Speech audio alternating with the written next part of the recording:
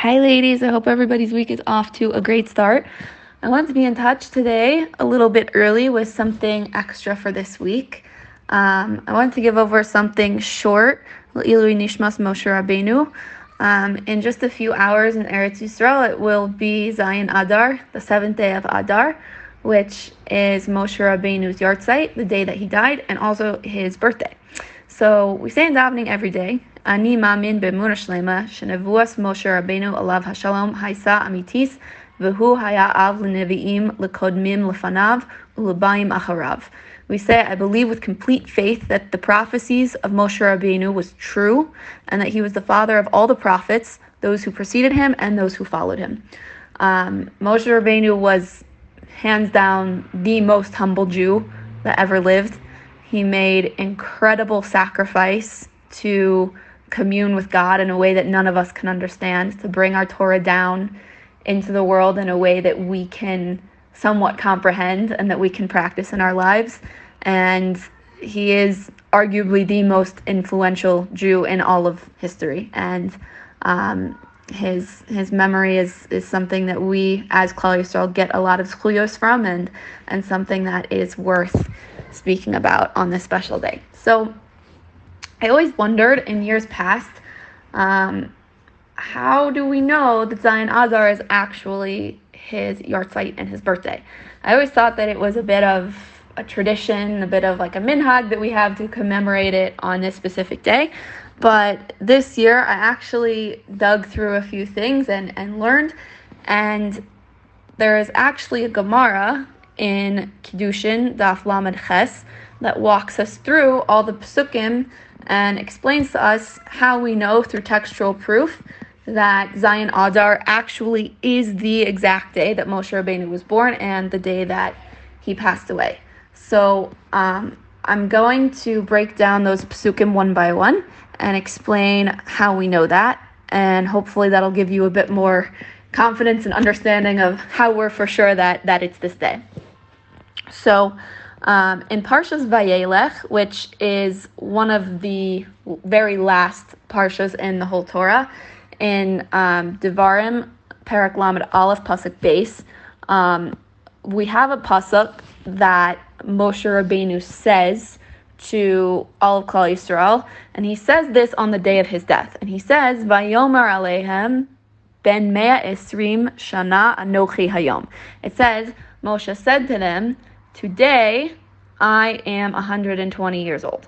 And from the fact that he uses that very specific language of ben mea esrim shana anochi hayom, specifically today, we know that the day that Moshe Rabbeinu died and the day that he was born are the exact same day. So that's how we know that they're on the same day, but that still leaves us with the question, how do we know that it's specifically Zayin Adar? So in order to do that, in order to know that, we actually have to move forward to Sefer Yehoshua, which is the very first book of prophets, which takes place immediately following the death of Moshe Rabbeinu when the Jews are coming into Eretz Yisrael for the first time. So if we fast forward a bit into Perek Daled of Sefer Yehoshua, Pasuk Yod Tes, we learn that v'ha'am alu min ha'yarden be'eser l'chodesh harishon v'gomer.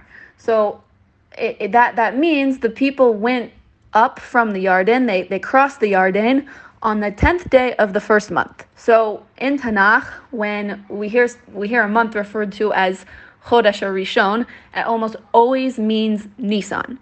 So from this pasuk, we learn that the Jews actually crossed the Jordan River on the 10th day of Nisan. So this is helping us construct more of a timeline. So if we backtrack a little bit into Perek Aleph of Yehoshua, in Pasuk Yod Aleph, we learn Ivru b'kerav ha'machane v'tzavu es ha'am lemor hachinu lachem tzeda ki ba'od shloshes yamim atem ovrim es ha'yarden v'gomer. So we learn in this pasuk, Hashem is telling Yehoshua, go through the camp and charge the people, say to them, get ready, prepare yourself, in 3 days' time you're going to cross the Jordan. So this is a conversation that is happening between Hashem and Yehoshua 3 days before the 10th of Nisan. So this conversation is happening on the 7th of Nisan. So in another pasuk, we have to scoop back a little bit more to finish filling in our timeline. In Devarim, Lamed Dalid, pasuk Ches, we learned that the Jews mourned Moshe Rabbeinu for 30 days in Moab, which is directly east of the Jordan River. So the Jews are mourning Moshe Rabbeinu the 30 days immediately prior to them crossing the Jordan River while they're still in Moab. So this conversation between Hashem and Yehoshua, where Hashem says in 3 days' time, cross the Yarden. We know that conversation happened on Zion Nisan. 30 days before that is Zion Adar, when the mourning began. Hashem doesn't give this command to Yehoshua until 30 days have passed, because all of Klal Yisrael is in this extreme state of mourning for Moshe Rabbeinu, and of course they're not going to continue this mission when they've just suffered this great loss. So that is sort of the textual proof of how we know that Moshe Rabbeinu was born and also passed on specifically Zion Adar.